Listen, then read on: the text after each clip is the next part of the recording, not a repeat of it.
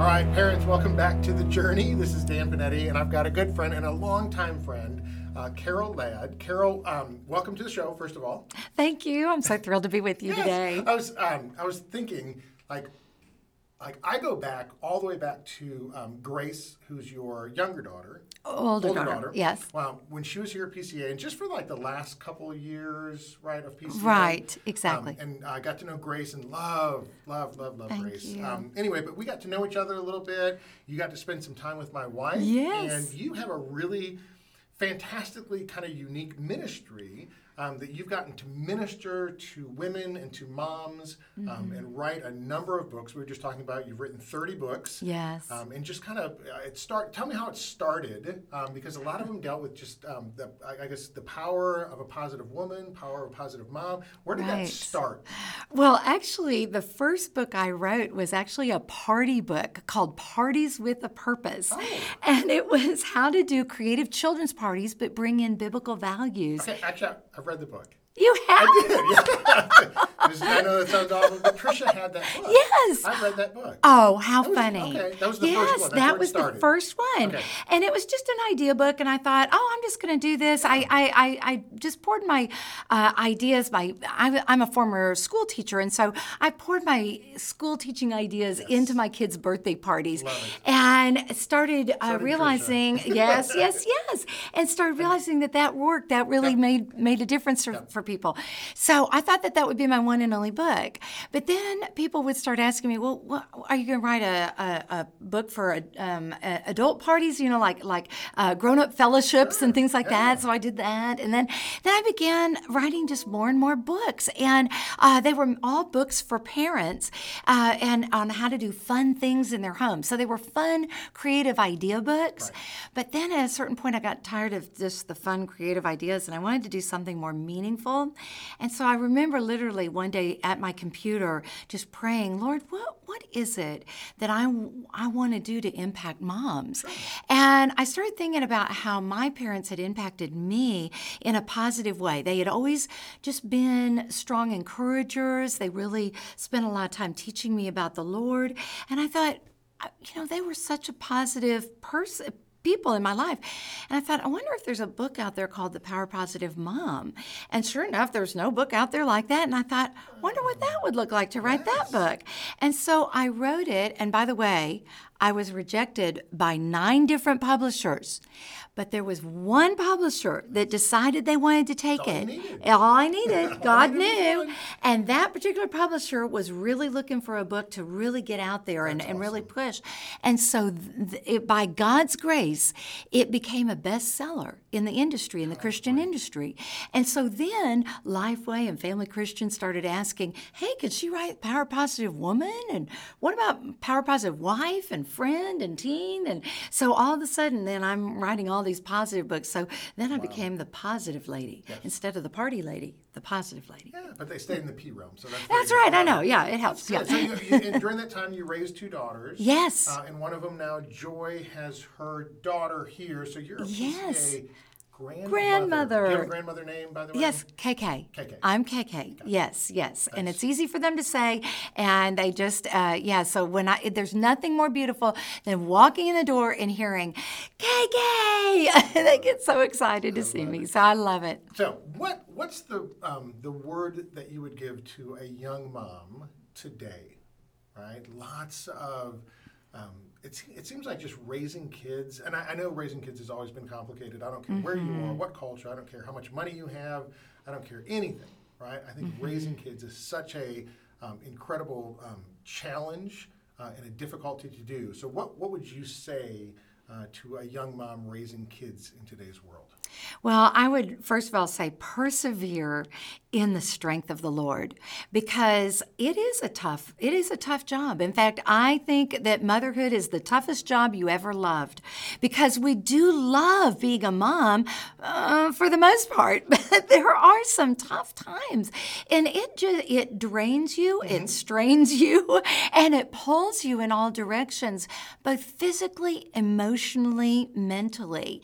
And so these are tough years to be a mom, especially moms of younger ones. So my daughter Joy, she has the sixth grader, the 6-year-old that's here right now at PCA, and then she has a 4-year-old, and then she just had twins. So life is kind of wild. Yeah. Life is a little wild, and it pulls her in all directions.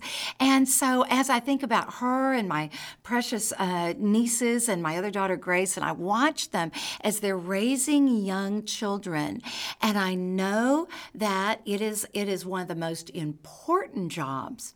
Sometimes we lose sight of that because of the constant drain on us emotionally and physically. I'll put it this way. It's so funny. One day I was with my husband in a furniture store, and he's the one who drags me to furniture stores. He loves to go shopping. And so he's dragging me to the furniture store, and I see this wall full of pillows, and all the pillows have funny quips on them and little statements on them and everything. So I thought, well, I'm going to just let him go buy furniture while I'm going to go read pillows. So I go over and I look at the pillows, and there's one that says Mom, M-O-M, and it has a description under it. And I thought, oh, how does it describe moms? And I just wanted to see. And so it said Mom, M-O-M, manager of messes. Oh. And I thought, well, okay, That's yes, discouraging. I know. Yes, okay, yes, surely we are managers of messes. I mean, life is messy every day. And it does seem like that day in, day out.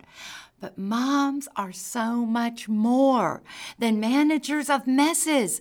If I had written that pillow, and they didn't ask me, but if they had, I would have said, Mom, M-O-M, molders of mankind. Amen.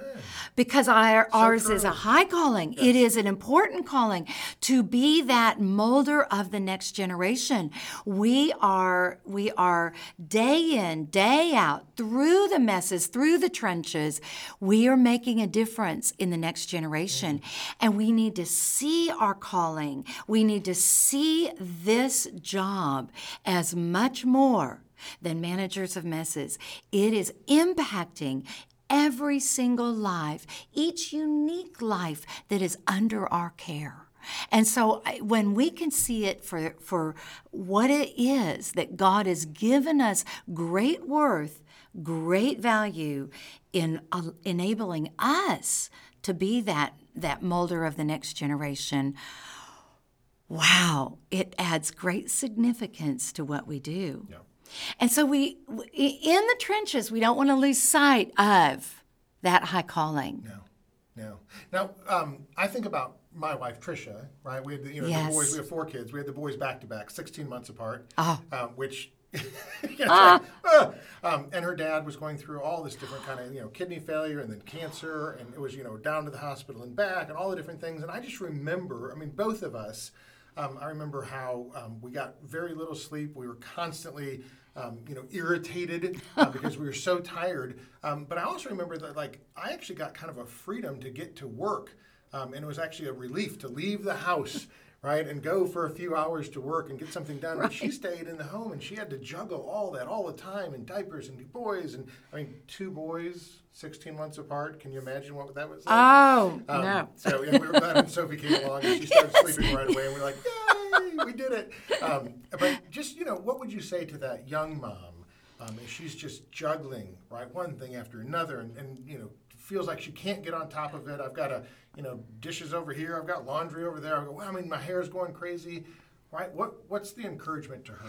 Sure. There's a season for everything. Mm-hmm. And sometimes this motherhood is the trenches. It is difficult and challenging, and yet it won't be that way forever. So there's certain things to remember in this trench time, recognizing that it won't be this way forever. That's number one. But number 2, remember, you're not alone. You're not alone for 2 reasons. You're not alone because the Lord has not left you. Mm-hmm. And there are some times when we just need to cry out to Him and look to Him for our strength. It's funny, just this morning I was reading Psalms 107, and it is the story of the Israelites, how every time they found themselves in the trenches, and every time they cried out, Lord, help. That was their cry, and this is repeated over and over again in Psalm 107. Lord, help.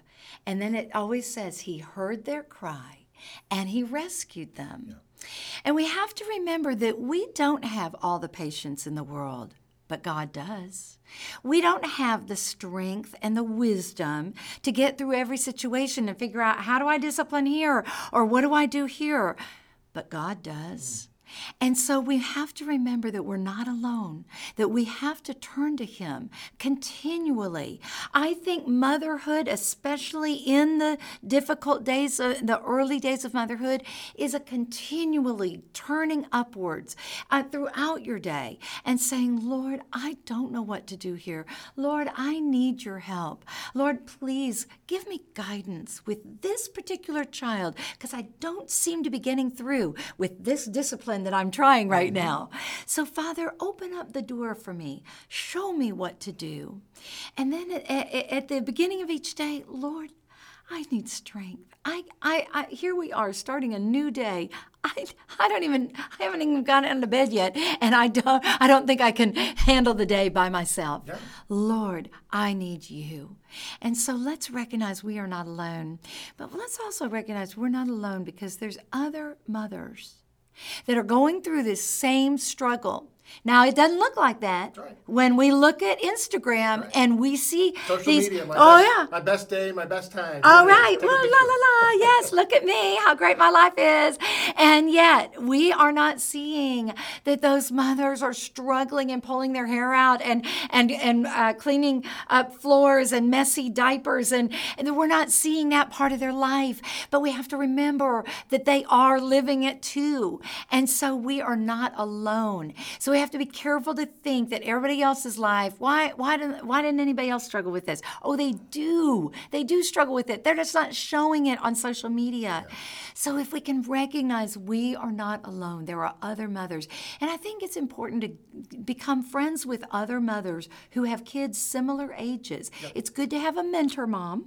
It's good to have moms who have been through it to say, hon, this too will pass. You will get through this. I promise you, it won't always be this way. You will get through this. But we need those moms who are in the similar trenches also saying, me too. Me too. I'm here. I cried my eyes out today too. And it's okay. By the way, moms, it's okay to stop and cry sometimes and just say, this is hard.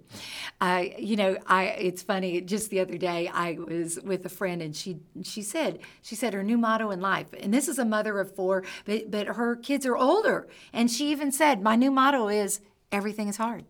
And, everything is hard. Yes, everything is hard. And, what we have to do with that is recognize, yes, motherhood is hard. I thought by the pictures that it was going to be blissful and fun, but it is hard. It is hard. I need the Lord's strength. But you know what? In the middle of hard, it's important for us to recognize just how am I going to handle hard? Okay. And I can stop and look at it with self-pity and say, everything is hard. This is just hard. And I feel so sorry for myself. I'm such a victim. And just feel sorry for ourselves. That's one way some people handle hard. Right. Another way to handle hard is just to get angry all the time and frustrated and slam doors and just be angry. Some people handle it that way. But what I want to encourage moms to do, to be a positive mom and say, this is hard. I need the Lord's strength. But through the Lord's strength, we'll get through this. Yes, no one said motherhood was easy. No one said that cleaning up messes and diapers and being stretched till all hours of the night is easy. No, it is hard. But I'm up for the challenge. I'm not alone. I've got the Lord's strength, and He's given people in my life that can also come around alongside me, whether it's people who can help me, whether it's people who can encourage me. There are people in my life, and I need to recognize that He's given those to me.